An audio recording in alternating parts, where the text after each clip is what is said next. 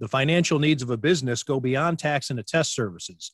That's why CTBK goes beyond accounting services and offers outsourced solutions through their affiliation with CFO Solutions Plus. These additional services allow clients to focus on their operational and long-term strategic goals. Trust CTBK's outsourced solutions to provide cost-effective, value-added financial services tailored to your company's needs. Call CTBK at 716-630-2400. Again, 716-630-2400. Or go to ctbk.com to learn more about CTBK's outsourced solutions. Welcome to another edition of Tim Graham and Friends, brought to you by CTBK, CPAs and Business Consultants. I'm Tim Graham of The Athletic, here with Jonah Bronstein of the New Bronstein Times.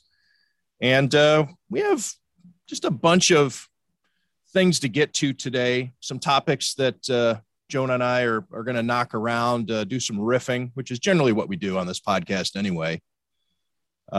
Notable today, or at least I find it somewhat interesting, a couple of former Bills announced their retirements today. Frank Gore, the brief running back, and of course, franchise legend Ryan Fitzpatrick, the popular quarterback who most recently was shirtless at a Bills playoff game, even while he was employed by another NFL team, which I found to be pretty cool. Just a quirky thing. He was texting Jerry Sullivan in the press box during the game, telling him to, hey, take a look. I think that was our first sign that he at least mentally was easing into retirement. Maybe, but he's also the kind of guy that I wouldn't be surprised, had he just continued to keep playing. But he was at the time an NFL, he was the property of Washington football team, and he's at the Bills game with his family cheering on the Bills in the playoffs. So I guess maybe looking back, it was maybe a sign. You started pulling those athletic caps over your head when you were still property of the Buffalo News, I think. That's how that goes. I don't think so. I have such a big melon. The swag that comes from the Athletic, I should say the headwear anyway, doesn't fit me. It ends up my kids can have it if they so choose, and they generally don't. That reminds me of an issue because I also have a big head and hats that don't fit over my head. And then if you see somebody, a friend of yours who has a small head, is it impolite to be like, hey, I got a hat that'll fit you perfectly? Because I feel bad about that. I'm not going to name any names, but. No, I don't think it's an insult to them. You're being self-deprecating by saying that your head's too big.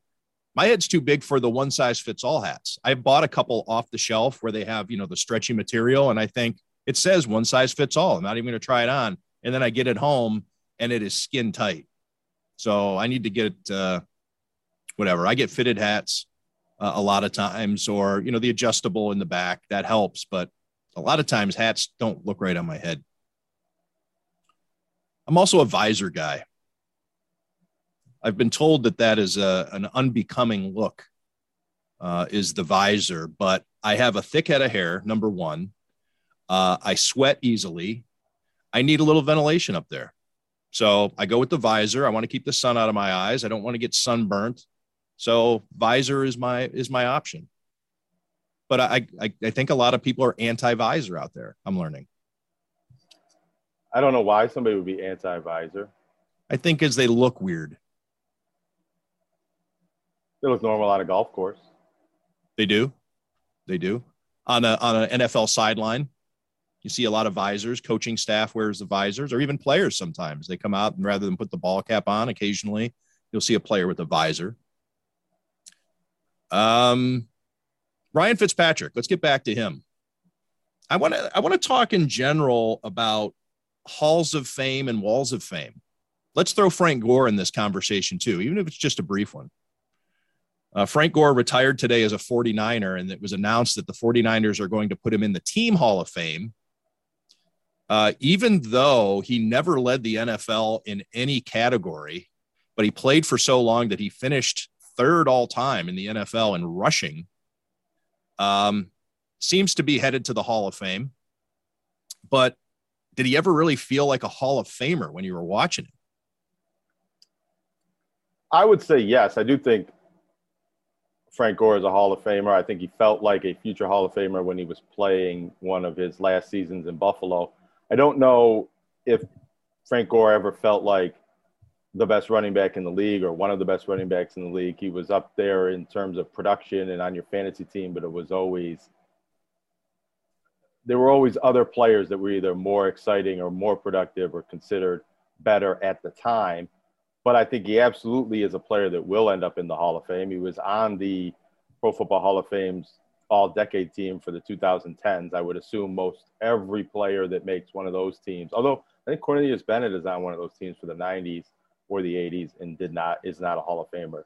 But I'm not a Hall of Fame snob. I think when there's a player, especially a player who's third all-time in rushing, that has a Hall of Fame case, I think they're a Hall of Famer. And I think players that it's not a discussion for aren't Hall of Famers, and that's maybe where you draw the line. Ryan Fitzpatrick is not a Hall of Famer, and no one would ever really try to make that case. And if you can make a case for Frank Gore, maybe he's not a first ballot guy. Maybe it takes a little bit of convincing from whoever has to do that. You know about that process better than I do, but I do think eventually Frank Gore will get in. Frank Gore, 5-time Pro Bowler. His career started in 2005. His most recent season was 2020 with the New York Jets. In that season with the Bills, that is when he surpassed who did he surpass? Who did he get past to get into third all time? He's behind only Emmitt Smith and Walter Payton. Barry Sanders. Barry Sanders is now fourth behind Frank Gore. And those three guys, obvious Hall of Famers. But at the time that Frank Gore did get past Barry Sanders, I reached out to a bunch of Hall of Fame running backs for The Athletic, and they all said that he's a Hall of Famer. The people that I talked to were O.J. Simpson, Terrell Davis, Eric Dickerson, Floyd Little, and I also interviewed Walter Payton's son, Jarrett Payton, who coincidentally played with Frank Gore in the same backfield with the Miami Hurricanes. And all of these guys, said, yep, he's heading into the Hall of Fame. Bring it. We're welcoming him with open arms. There wasn't any kind of talk about, I don't know. Like sometimes you do get some Hall of Famers who like to be a little tough because they're in it and they don't necessarily want a bunch of others in, but they all seem to like Frank Gore as a Hall of Famer. One thing. Not even seem to. They stated for the record that, yes, he's a Hall of Famer, even though he never led the NFL in rushing. And also never was a first-team All-Pro. And I'm looking at this list. I don't know if this is every Hall of Famer, but it's kind of ranked by a certain metric that Pro Football Reference does for Hall of Fame eligibility. And he's looking like the only Hall of Fame. Every other running back that's in the Hall of Fame at least once made the All-Pro team. So if that's a line of demarcation, Ricky Waters didn't make an All-Pro team. He's not in. Fred Taylor never made an All-Pro team. He's not in. So does Frank Gore, Eddie George, does he fall into that class, maybe with more longevity? Well, I think really what gets him in are the numbers, the raw numbers. Yeah, the fact that he played 16 NFL seasons and he ranks third all time in rushing. I think that's probably enough, even though he didn't have any one necessarily boffo season.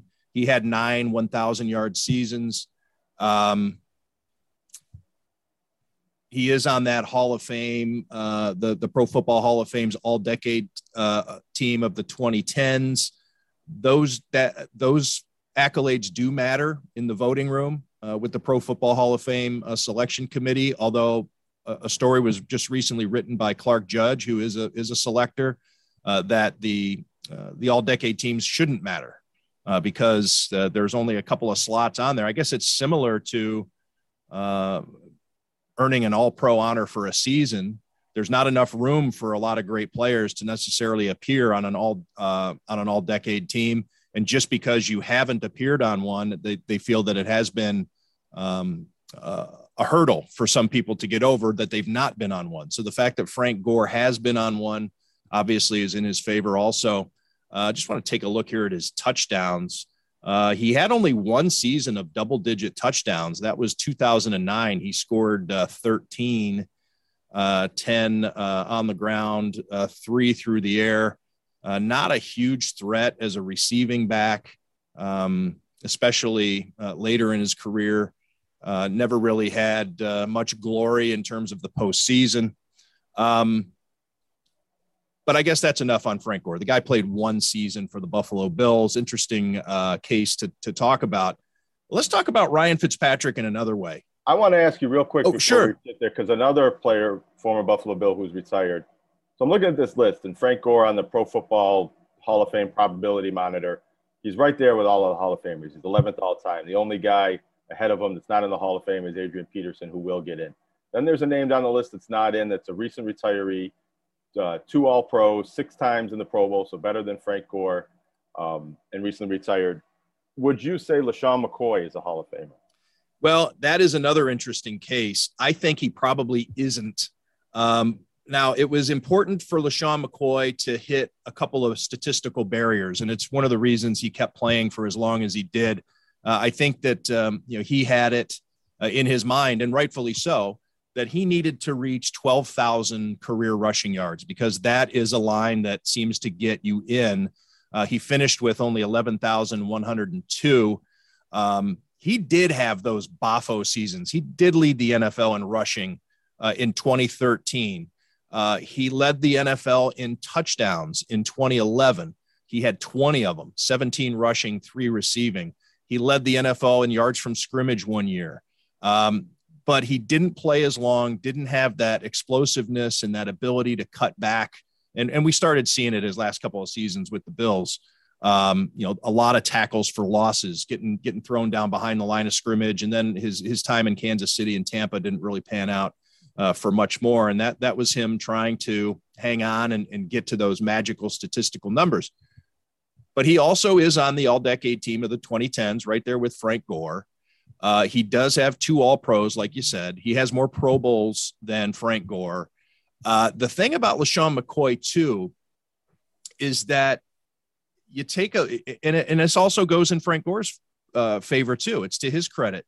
If we are going to knock receivers, guys like Keenan McCardell, that's just a name that comes to mind. There are a lot of receivers who finished with big numbers.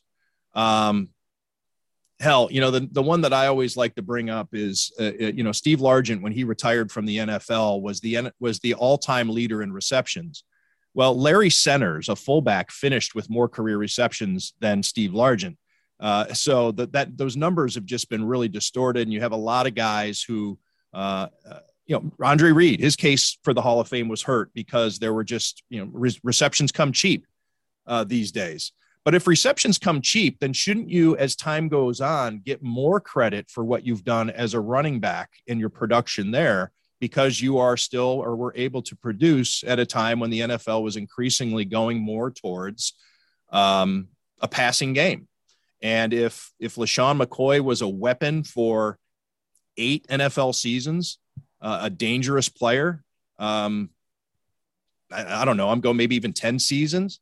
How much more of an impact did he have with his teams as a dangerous player than Frank Gore did? The fact that he didn't play as long is gonna hurt him, of course. But that's a great point you make, Jonah, with LeSean McCoy. What are your thoughts on him as a Hall of Famer? I think he's close. I would probably put Frank Gore in first, maybe from a longevity standpoint and the totality of his numbers. But LeSean McCoy was a star player in the league for a good 8, 9, 10 years. I'd have to break it down a little bit. His teams never had great success. Even though Frank Gore didn't win a championship, I think Frank Gore played in 1 or 2 Super Bowls, so he had a little bit more team success and was on more great teams than LeSean McCoy was. But as I said earlier, I think when you start making comparisons from one player to Hall of Fame players and talking about whether they belong in the Hall of Fame, then I think by definition, they're famous players that belong in the Hall of Fame. I don't know where you draw the line, and I'm a bit more liberal, maybe because I'm used to the Basketball Hall of Fame, which tends to let everybody in and includes college and international, and I know the Pro Football Hall of Fame does not do that. But I would say eventually I would probably expect both of these players to be in the Hall of Fame. One thing I don't expect, I'm wondering what you think, is LeSean McCoy, if this continues, a Buffalo Bills Wall of Famer. Did he do enough in 3 years as a Buffalo Bill, 4 years as a Buffalo Bill. To earn that distinction. Well, it's during the drought era. How many players do you put on the Wall of Fame from the drought era? There's going to be obviously, fan favorites like Fred Jackson, Eric Wood. And I'm not saying they necessarily go up there, but you're going to hear a lot of fans would like to see them up there. Brian Moorman even. If a punter can be in the Hall of Fame, can't a punter be on the Wall of Fame? And he was an all-pro and one of the best in the game for a long time. Fred Jackson, who has much less of a Hall of Fame case, probably has a better Wall of Fame case. Absolutely. Kyle Williams. There are some players, and I'm just trying to, catalog through my brain here. Stevie Johnson, 3 consecutive 1,000-yard seasons for the first time in team history. I just don't think all those guys make it. And LeSean McCoy, he kind of was passing through, even though he had some good seasons. There really isn't a lot of affinity from Bills fans, I don't think, towards LeSean McCoy. It was a great trade for the Bills, fell in their lap when Chip Kelly wanted to move on from LeSean McCoy in Philadelphia. LeSean McCoy had his off-the-field issues, making the headlines there. I just don't think that there's that warm embrace. Does he deserve it though? Maybe. I just want to make this quick point because I mentioned this about receptions. Steve Largent retired in 1989 with 819 receptions. That was all time in NFL history. He's now 31st. Here's some of the names that have more receptions than Steve Largent, who will never be in the Hall of Fame. Larry Centers, Rod Smith, Irving Fryer, Muhsin Muhammad, Jimmy Smith, Keenan McGardell. You even have, Anquan Bolden, 9th overall. Does Anquan Bolden, a top 10 receiver, according to statistics at least, all time, is Anquan Bolden a Hall of Famer? Anquan Bolden, right, another former Bill for about 5 days or whatever it was. But speaking of the Wall of Fame, what are your thoughts? And I purposely excluded this name when I was going through my mind of drought era Bills on the Wall of Fame. We're talking about these two guys today. What about Ryan Fitzpatrick as a Wall of Famer? Yes, as a Wall of Famer, yes. You think so? Yeah, I think what he represented in that 2011 season and that era, even though it was the drought, it was sort of a spring of hope within the drought, and it was a fun era. And the way he embraced being a Buffalo Bill at the time and later, coming back for that playoff game, the things that he said, how many Bills fans, I think, wanted him to come back and be a backup quarterback at the end of his career. I think, yes, I think Ryan Fitzpatrick will go down as one of the beloved former Buffalo Bills. There's a lot of other players I might say should belong on that wall first, but I think eventually you get to Ryan Fitzpatrick because it'll be a very fun day at the stadium when Ryan Fitzpatrick is taking his shirt off to celebrate the Wall of Fame. All right, so I guess I'll ask this question too, because Ryan Fitzpatrick, it's certainly not a statistical achievement for him in terms of the Wall of Fame. If you take a look at his numbers, clearly there are other quarterbacks even in Bills history that you would maybe put ahead of him in terms of productivity. He led the NFL in interceptions. One of his seasons as the Bills quarterback, 23 touchdowns, 24. Never had 4,000 yards receiving, topped out at 38-32 the year that he threw 23 interceptions. He threw an interception on 4% of his passes were an interception. But he's there as a feel, it's like he's a vibe. Yeah. If he doesn't take off his shirt at the Bills playoff game, do you still think he's a Wall of Famer, or did that moment in Bills history cement that idea for you that he deserves to be on the Wall of Fame? It's probably the visual image that puts him in. I might have made the case that he belongs in before that, but that's the centerpiece art when you're putting together the Ryan Fitzpatrick Wall of Fame story. I think that was the moment that it really came to not fruition, but conclusion, that he was at all of these different franchises and bounced around the league and had various degrees of success. And he's not a player that's solely a Buffalo Bill. And much like LeSean McCoy, he was only here about 4 seasons. It's not a long Bills career.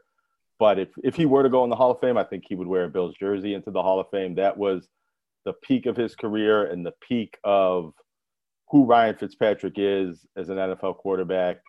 It started here, and I think in our memories will go on as, he was a beloved quarterback who didn't win a whole lot, but at least inspired some hope and fun in the fan base beyond maybe some other players like a Drew Bledsoe, who maybe was a better player, but wasn't as fun to watch and root for and put your hopes in as Ryan Fitzpatrick was.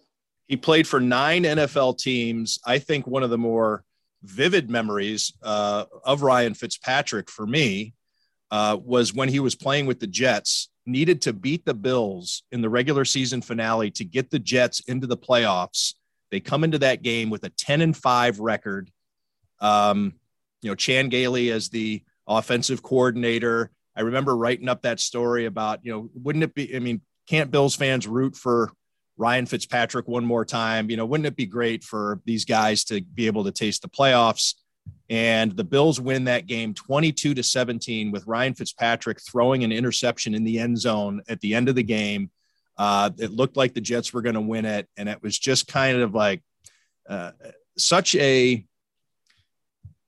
Ryan Fitzpatrick moment. The Bills win, and he had that chance to guide a team to the playoffs for the first time in his career, and throws that interception. Because that was the thing about Ryan Fitzpatrick. As much as beloved as he was maddening in the mistakes that he would make because of his overconfidence, because he believed in his arm maybe a little bit more than he should have. But that's also part of what made him fun.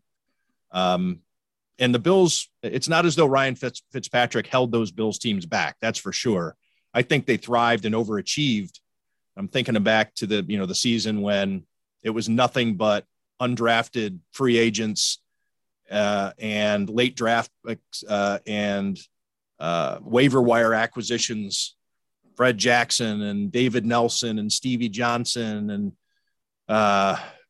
did I say Scott Chandler already? There's just a bunch of guys, Naaman Roosevelt, Donald Jones, and those guys went out and they were a lot of fun to watch on a weekly basis, even though the Bills were an underdog, probably, 14 games out of the 16. Terrell Owens, his one season in Buffalo, seemed to have a connection with Ryan Fitzpatrick. There was a discovery about Ryan Fitzpatrick while he played in Buffalo, where he seemed like a backup quarterback, a career backup quarterback before he got here. And then he beat out Trent Edwards and some of the other guys that were here and became a starting caliber, borderline starter at some points. But he cemented himself as a better player and a better quarterback than anybody thought he was while he played in Buffalo. Let's talk about Ken Dorsey a little bit, Jonah. He spoke for the first time since he was promoted from quarterbacks coach to offensive coordinator with Buffalo. This was Tuesday at the voluntary workout. And the story that came out of Tuesday in much of the coverage of Dorsey's words wasn't necessarily what he had to say, but what the players had to say regarding what a fiery competitor Ken Dorsey is. Mitch Morse, the Bills center, says that the Holy Spirit comes out of him sometimes. Gabe Davis talks about how, that the guys, that we maybe need him up in the press box because he's a little too unhinged or gets a little too crazy.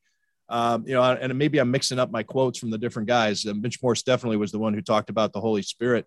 But I don't know.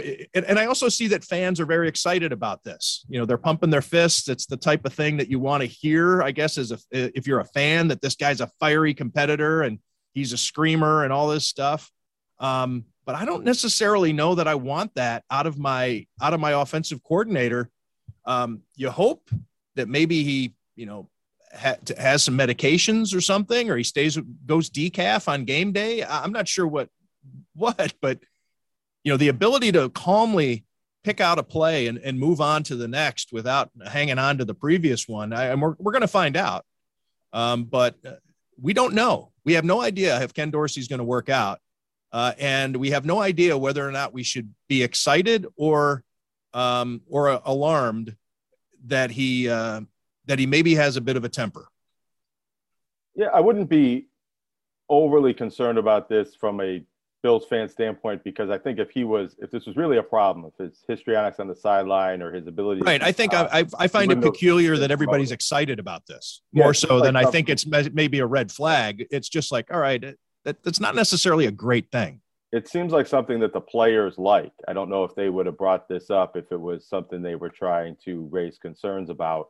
I do know at all different levels, I do think it's a transition that players need to make from coaching and not have the same demeanor and competitive fire. You can still have the competitive fire, but not express it in the same way. You don't want a coach acting like a player on the sideline for multiple different reasons. You have to make that emotional transition at some point. And Ken Dorsey he hasn't played, I don't think, in a number of years, since 2008. He's been a coach for almost that long since. So I would say that I don't know if it's a concern, but it's like we don't know what the problems are with a head coach or a new coordinator, especially a first-time coordinator, until it happens. So if we do see blow-ups on the sideline, or he's got a really red face and seems to be taking things too hard or too far during games, then maybe we will think back to some of these initial comments and say, that was something that was a concern raised early on.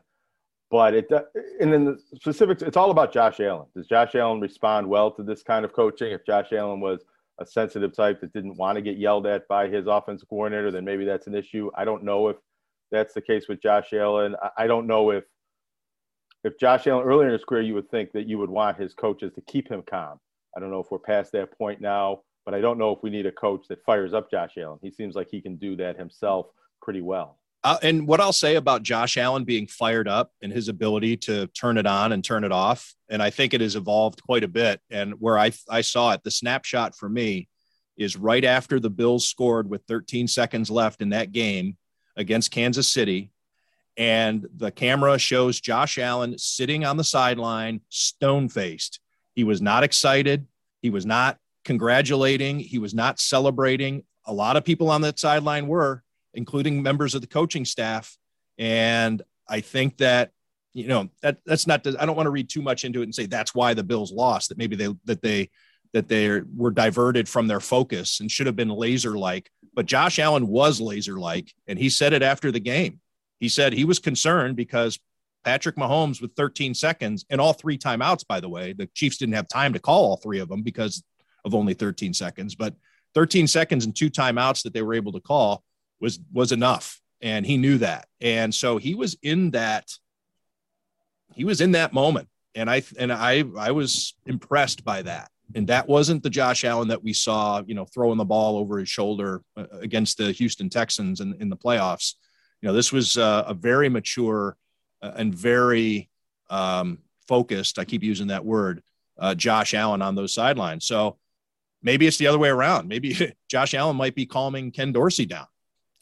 But I think that he has such a grasp of the game right now, and he's coming into his own, and the confidence that he feels, he's on the precipice of greatness. And I'm not talking, he is already a superstar, as evidenced by the fact that he was chosen to compete in the match, the golf event that was shown on TNT last night, that he and Patrick Mahomes competed against 2 future Hall of Famers and Tom Brady and Aaron Rodgers, says something about his star power.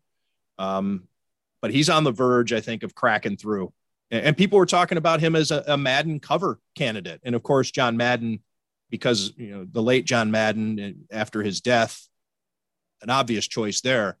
But I think Josh Allen, it would have been a legitimate and maybe even a front runner to be on the cover of the Madden game. I think he, in many ways, is becoming one of the very few, or one of the select faces of the NFL. And he's coming into his own. Right. Anyways, he's not frantic out there. He's not. I mean, there are moments he gets it in the game where he needs to dial it back, where maybe he's jawing too much with an official, or he might take a 15-yard penalty for doing something like spinning the ball or getting in an opponent's face, taunting, whatever. But again, I think that's part of his star power.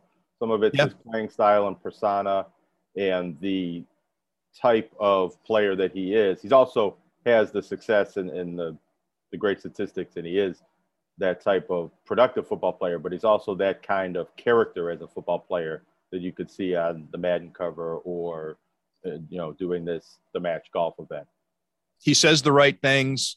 He does the right things. Again, it's dangerous to assume that any athlete with what they do or how they're pictured in the media is how they are in real life.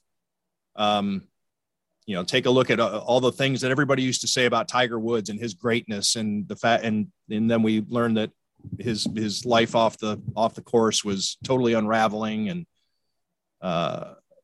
this, that, and the other. I mean, we can't assume anything, but Josh Allen, at least based on what we've seen and heard, and by all accounts, anybody who's been around him, this is a guy who does things the right way. He takes care of his business, both on the field and off. He's one of those guys that you'd be stunned if he ever got himself in some hot water or made a misstep and ended up in a negative headline. Anyways, he seems to have it together, and we've kind of gotten off of Ken Dorsey a little bit and started throwing our bouquets at Josh Allen's feet. But Ken Dorsey's success is entirely dependent on Josh Allen. Not just You're right. Because he is the quarterback running the offense, but if Josh Allen regresses in any way, Ken Dorsey is going to get the blame for that, in much of the same way that Brian Daboll got a lot of credit for developing and allowing Josh Allen to flourish. Yeah, take a look at Brian Daboll's previous offensive coordinator stops, and he wasn't a genius in Cleveland. He wasn't a genius in Miami. He became a genius in Buffalo because he was working with Josh Allen. He didn't have a quarterback in Cleveland. He didn't have a quarterback in Miami, but give him a superstar. And then all of a sudden, wow, this Brian Daboll really knows how to call plays. So yeah, you're right. It is a high pressure situation for Ken Dorsey to be in, because if things don't, keep pace, which has been pretty remarkable pace that the Bills have had the past 3-4 seasons, then yeah, people are going to be looking askance at Ken Dorsey as to, is he a problem? Does he need to be replaced? And that's, I think, where I don't want to say we're looking too much at the offensive coordinator, because it's crucial. There are great quarterbacks who have not had continuity at coordinator. They've had bad coordinators. They're going to have to work hand in glove to move this offense down the field. And if the chemistry is not there, and by all accounts, it seems that there is, Josh Allen essentially handpicked Ken Dorsey to be the offensive coordinator. Both Brandon Beane and Sean McDermott have said time and again that continuity is critical with Josh Allen and keeping him happy, especially when they've lost so many other parts around him, those voices that they've lost. Even Davis Webb on top of Brian Daboll and Shea Tierney, the assistant quarterbacks coach, and Mitchell Trubisky, that core, that safety net that was around him that helped him get ready on a weekly basis for the upcoming opponent is almost all gone. So Ken Dorsey sticking around was deemed essential, and that chemistry should be there. I think the intrigue lies in, and this scenario might not happen, but it certainly could, whether you get into a situation similar to the last couple of years where Brian Daboll maybe wanted to run a certain style of offense or emphasize certain aspects of the offense, and based on results or what was going on, Sean McDermott was pushing for different style, wanted to establish more of a running game. Brian Daboll at times seemed to stand up to Sean McDermott and coach the offense the way his vision directed him to. And will Ken Dorsey, as a first-year offensive coordinator, have that kind of hammer to be the authority on offense, even if the head coach is pushing him in a slightly different direction? It's a great question. I think the ultimate hammer is with Josh Allen. He's going to swing that hammer. And I think that Josh Allen entering year, 5? Yep. And with what he does and how important he is he's probably surpassed Sean McDermott in terms of being the most important person in this organization. And I think that what Josh Allen wants is what Josh Allen's going to get. Now, is Josh Allen clear-minded enough, and with his experience, is that going to be enough? I mean, does he get wrapped up in the moment? too much in terms of, game planning. Sometimes you need a little bit of an outside voice or somebody who's not in the huddle to see things in a certain way. But it'll be interesting to see how much influence Josh Allen has on Ken Dorsey and Sean McDermott. I mean, I don't think that this is a circumstance like Marv Levy and Ted Marchibroda just going ahead and giving Jim Kelly the ability to call the plays in the K-gun because out of time restraints, they needed to be able to call a play quickly right there at the line of scrimmage. They didn't have time to signal one in if they wanted to maximize the K-gun's effectiveness. So I don't think that we're going to see Josh Allen calling his own plays. But I think that when that play card is put together for that week's opponent, Josh Allen is going to be he's going to have the most input, even more so than Ken Dorsey. Jonah, what else do we want to get to today? Outside of the football practices going on this week, there's some somewhat big events, I would say, going on in Buffalo. The Buffalo Bandits in the championship series. It starts at home on Saturday night. The NHL Scouting Combine starts here in Buffalo this weekend. Sabres have 3 first-round picks, so there's going to be a lot of future Sabres coming in here to prove what they can do. Yeah, it's interesting. Unlike the NFL Scouting Combine, which is 5 days of access, you get the coaches, you get the GMs, you get the prospects. The NHL is allowing 1 day of access, just a few hours on Saturday. So it's not quite the media event that the NFL Scouting Combine is, of course. But you mentioned the Buffalo Bandits. Interesting. And we've talked about this off the air. I don't know enough about lacrosse to speak intelligently about this matchup. So I'm not going to get into that. But you've raised the point, and I think it is an interesting topic. Similarly to how the Bisons used to be covered in the days of Empire Sports Network and the Buffalo News in the day back, I'm talking 20 years ago, 15 years ago even. The Bandits used to be covered as fervently as everything but the Bills and Sabres at the Buffalo News. It was covered more than UB football or Big Four basketball or high schools or you name it. Anything that Joe Macy, all the different things that you could cover at the Buffalo News. The only things in sports that were bigger would be the Bills and Sabres, obviously. And there were times that I think the Bandits were covered as closely as the Sabres, especially during the Sabres lean years. That doesn't happen anymore. And I'm sure that the metrics determine what the Buffalo News covers. Of course, we don't have the Empire Sports Network period anymore. But what are your thoughts? I mean, we both follow this closely. This is right in our wheelhouse. It's local sports. It's what we cover. We both teach sports journalism courses. We're both mentoring younger kids who want to get in this profession.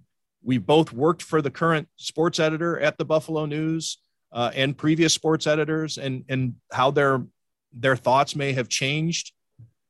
I guess I'll just leave it at that. I mean, just an open question as to what your thoughts are on the fact that the Bandits and Bisons used to be covered every day and now almost nothing. Yeah, and I mean, relatively speaking, yes, you're getting a story here or there, but absolutely. They're not going on the road. When you got in the championship game, the playoffs, the Buffalo News went on the road to cover the Bandits. Anyways, I'll leave it. I'm rambling.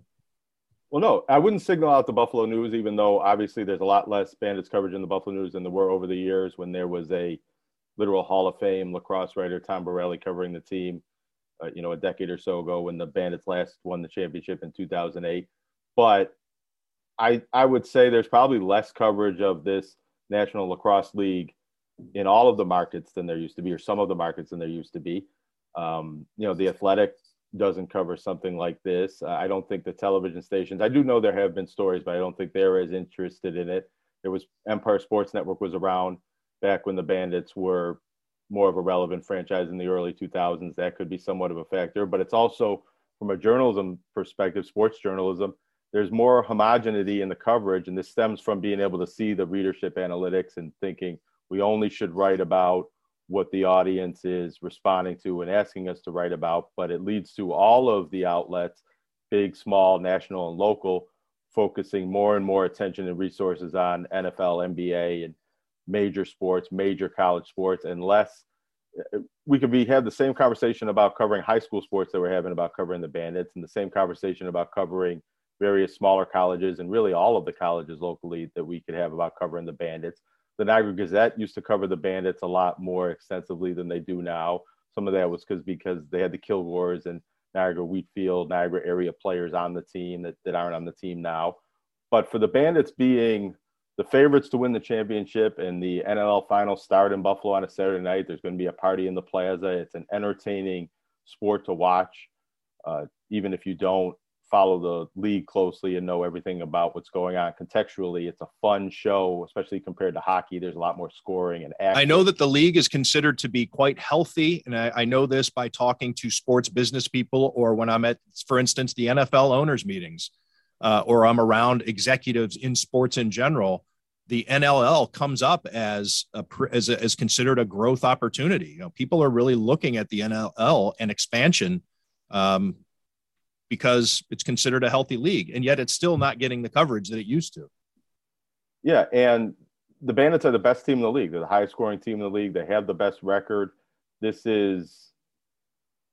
seems like it should be a bigger moment than it is, and maybe I'm missing where it is a bigger moment, but it seems like, especially with off seasons in the other sports, if this was happening in January when the Bills were in the playoffs and the Sabres were playing their games, then I could see why it gets a little bit overlooked. But now it seems to me to be like the biggest story in town. And I'm not saying certain outlets should cover it more, but it feels like the amount of coverage overall and the amount of fan interest and attention should be rivaling at least how many people sat in their chair to watch Ken Dorsey speak live on Wednesday morning or Tuesday morning, whenever that was. Right. And especially, the Bandits or the NLL didn't try to do a bubble or empty arenas or anything like that throughout the pandemic. So there was no 2020 season and no 2021 season. And, the Bandits draw, I should look up the numbers and notice exactly, but I think they regularly draw 10, 12,000, and sometimes for playoff games might even get a bigger crowd. There's a dedicated fan base in this area who didn't get to see this team play for 2 whole years, and now they come back into the best team in the league. It seems like Bandit Land, as they call it, is worthy of a bit more coverage this time of year when all the other sports are in their off season. What do you think would be the difference in terms of local coverage? All right, so maybe this is a philosophical take more than it is a question, but I'll ask you the question, and I'll tell you what I think. Maybe I'll talk it out because I'm not necessarily sure I know yet what I think about it. It's more of a kernel of a thought in my head. If the Buffalo News were covering it, if it were like Tom Borelli or Bud Bailey back in the day, and the Buffalo News is covering it now the way it used to cover the Bandits, would everybody else do something? Would it force 2, 4, and 7 to do more, do you think? I don't know. WGR have the coach on or a couple of players on here or there. I don't know. Yeah. I mean, I think it's a little bit of a newspaper elitist perspective, but I believe that there's merit to it. I think that television and radio follow the local newspaper, especially the Buffalo News, which I think in a lot of ways, which does a lot of things well. Maybe they did more things well in the past and they do intentionally less these days, but the things they do, I think they do well. And I think that they're not nearly as many people on staff anymore. But yeah, I think if something's being covered aggressively by the Buffalo News, that all of the local media outlets follow that. Sometimes on the radio, it's just reading the Buffalo News story, but it does. And I think the fans follow that too. I mean, I've talked about this in classes I teach, and I think it probably comes up a lot in your classes. I taught a sports media class at Medaille, but there were a lot of athletes, Division III athletes, and they're approaching it from the perspective, if you've come out and covered Medaille soccer more, we'd have more fans and it would be more important and more coverage. And we're telling them, well, there aren't enough fans and there isn't enough interest and appeal. It's a chicken and an egg type situation. And I think whether it's the Bandits, high schools, colleges, the Bisons, any number of things that fall below the Bills and the state, all of these contenders for the third franchise, which you're the expert on, right, who qualifies for that. Yeah, I think if you didn't cover Joe Macy's fights the way you did in the Buffalo News, I think they would have gotten less attention from all of the other media and probably wouldn't have been as big of a local phenomenon if it wasn't for you and your editors at the Buffalo News.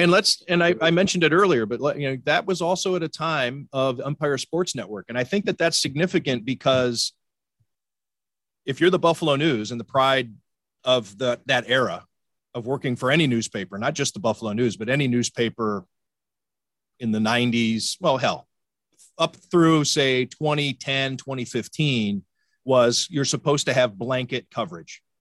And if the Empire Sports Network had things on its air, we had to keep up and vice versa. And so we made each other better. We covered more, we spent more money because we didn't want to be seen as having something that other outlets did.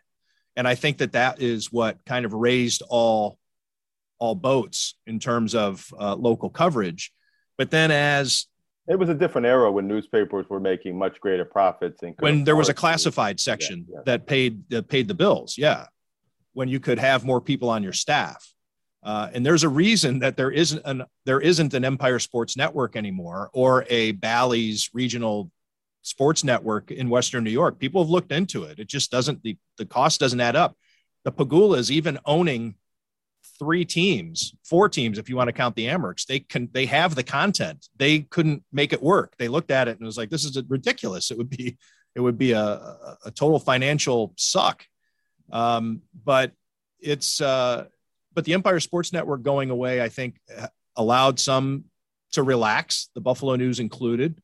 But I will say this, I think really the number one factor for deciding what's to be covered is that the money aspect of it, the bang for the buck. And you can actually look at what you couldn't do when you were looking at only newspaper subscribers. Or your television network ratings for the entire broadcast. You couldn't see which segment of your sportscast was doing a certain number. It was one thing. It was your half hour or your hour or whatever your show was. And then in the newspaper, it was just how many subscribers do you have? And you couldn't tell unless you did a survey, which is a kind of guessing, who was subscribing for what reason. And even if it was the sports section, you can't tell which eyeballs were skipping over the Bison story or the Bandit story or the Bills or the Joe Macy story or the high schools coverage. You couldn't tell. So you covered it all. Well, in today's digital world, you can see exactly who is reading, how many of them are reading, how long they are reading. If they're just glancing at it for 10 seconds or they're spending 5 minutes, you can see exactly how long somebody is staying on a page and how far they're getting. You can, use some sort of algorithm to find out how far they're getting into the story. And so high schools and the Bisons and the Bandits just don't return the numbers. And you're paying, you pay at the Buffalo News, a guild newspaper, you're pretty much paying your Bills reporter the same that you're paying your college reporter. So why do we keep Mark Gaughan? I'm not speaking out of school, I don't think, but Mark Gaughan used to cover colleges. He doesn't anymore. He's back on the Bills, even though he was a great colleges reporter for the Buffalo News. He's back on the Bills beat. And it's because he wasn't, it was kind of a waste of an asset. I will say this, and then I'll turn it back over to you, Jonah, is the stories that do the worst for me at The Athletic are UB football stories. And I can write about any number of things. And it seems like whatever I write about UB football, nobody cares. And one of the worst performing stories I did was about Jarrett Patterson as a great player, one of the greatest in UB history. It was even retweeted by Jarrett Patterson himself, and nobody read it. Even people who follow Jarrett Patterson on Twitter, assuming his family, whatever, nobody read the story. And I put as much time into that story as I would any. So when it comes time to figuring out what we're going to cover next, we think twice, or at least I should say I do. I have a lot of pull as to what I write about, but my editor and I will think twice before we say, let's do a UB football story. Yeah, well, journalistically, sports is a little bit different than news and other city side beats. because it is a bit more like entertainment coverage. And in that sense, audience and eyeballs maybe matter a little bit more in determining what should be covered and, where the emphasis should lie. But outside of sports, the stories that are the most read and get the most clicks aren't always the most important stories to do. And there's a lot of That's right. local coverage, even national coverage and politics and things like that, and local school boards that should be covered, even if it's not going to get the same traction digitally. There's a journalistic responsibility and even a community responsibility to cover these things and to ferret out the interesting stories. Because a lot of times, in or out of sports, you can find a good story on a small beat. Somebody might not be that interested in UB football, but if you find the right way to tell a UB story that can be interesting, maybe it doesn't get huge metrics, but I think it would get appreciation from the people that do read the story. And I think there's some, even in sports, I think there's some responsibility to find the stories and the relevant topics in amateur sports and local outlets and high schools and colleges, especially when you talk about the people that live here and their families live here and they're from here, and being able to tell those stories. And I don't really criticize any specific news outlet for how they handle their business, but the totality of all of the news outlets going in the same direction and following each other, there should be something in the ecosystem.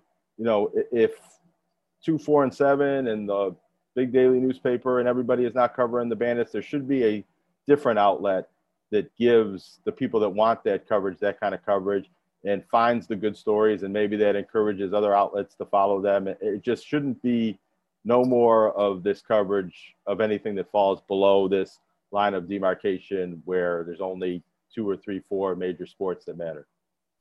Yeah, you're right. And the more homogenous, to use your word, the more homogenous the local sports scene gets, the less productive it is for me, at least this is my strategy, is to cover those things. I generally do not cover anything that is said at a news conference because everybody has it.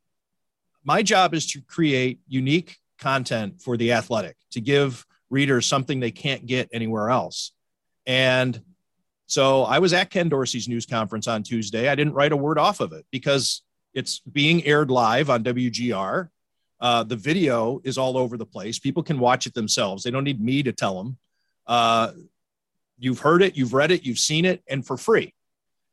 If I expect you to pay for a subscription to The Athletic, I have to give you something above and beyond that. So generally, but yeah, it's interesting. But there is a mentality that because it's said at a news conference, at a lectern, on a podium, that we have to put this on our air. We have to put this in the paper. We have to cover this. We have to chronicle this. And it does become, kind of I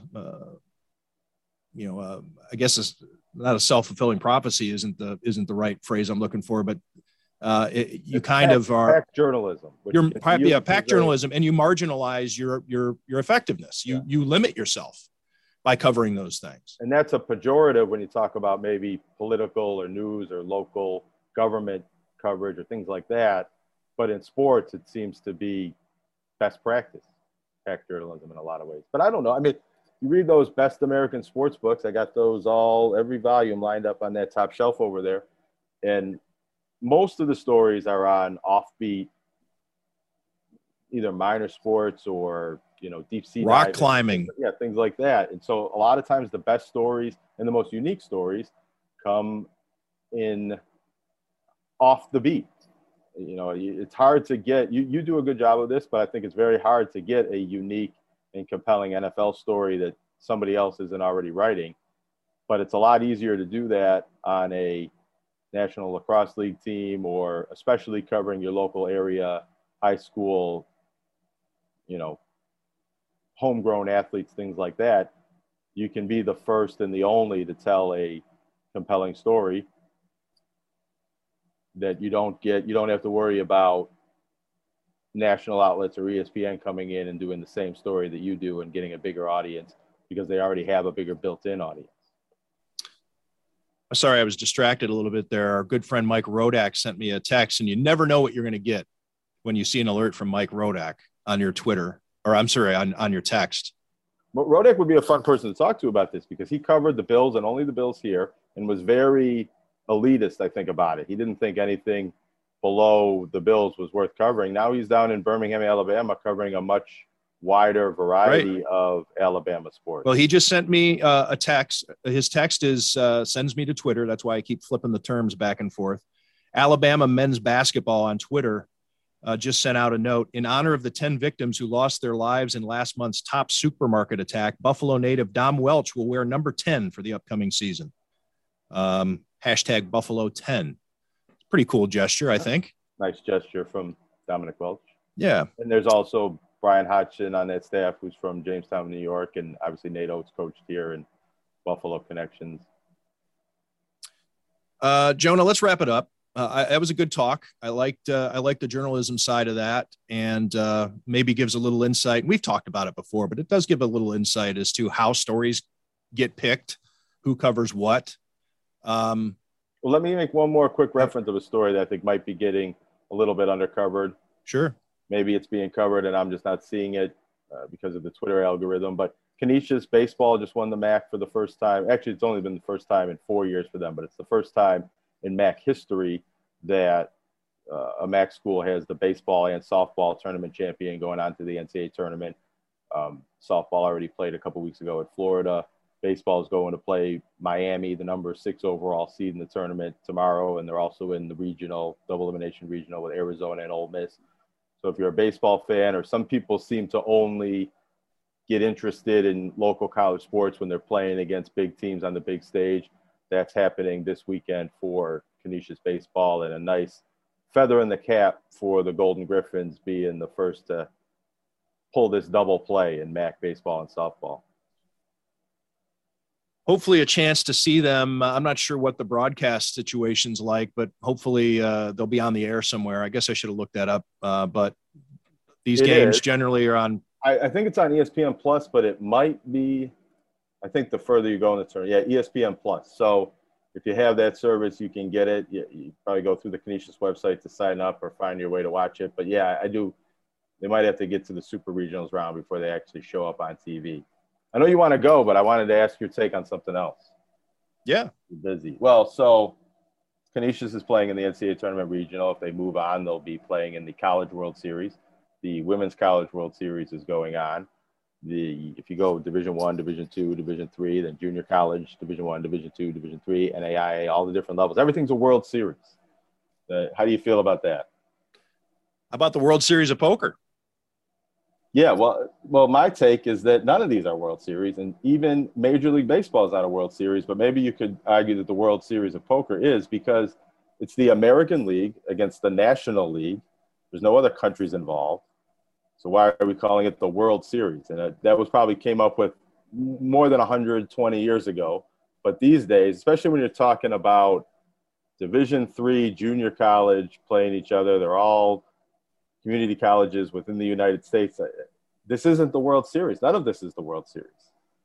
Yeah, I think it's American exceptionalism, right? Is the winner in your World Series is the world champion.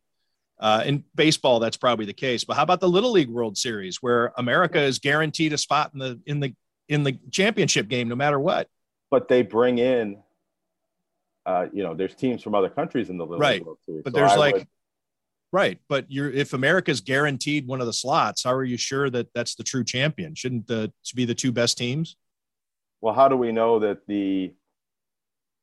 now I'm drawing a blank on who won the World Series, but how do we know that the Houston Astros are the best team in the world if they're playing against teams that are in the same country as them? I agree. But we've had this conversation with Elite Eight and Sweet 16 and Final Four, and how that can be extended to any tournament in any sport at any point in time. And I'm a little more selective about, there's the World Series, there's the Final Four, there's the Sweet 16, and everything else is final, quarterfinal, semifinal, sub-regional.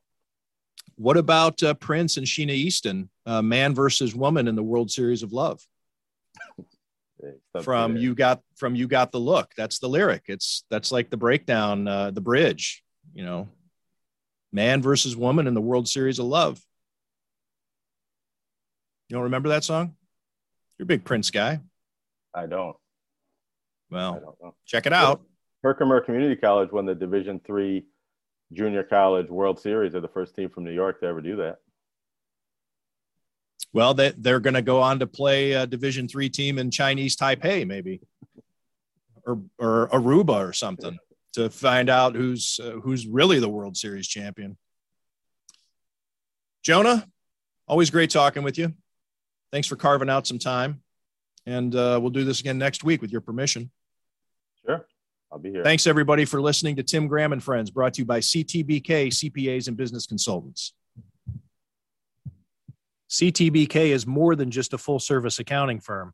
They are one team with an innovative approach to accounting and rise to each new challenge with collaborative problem-solving skills.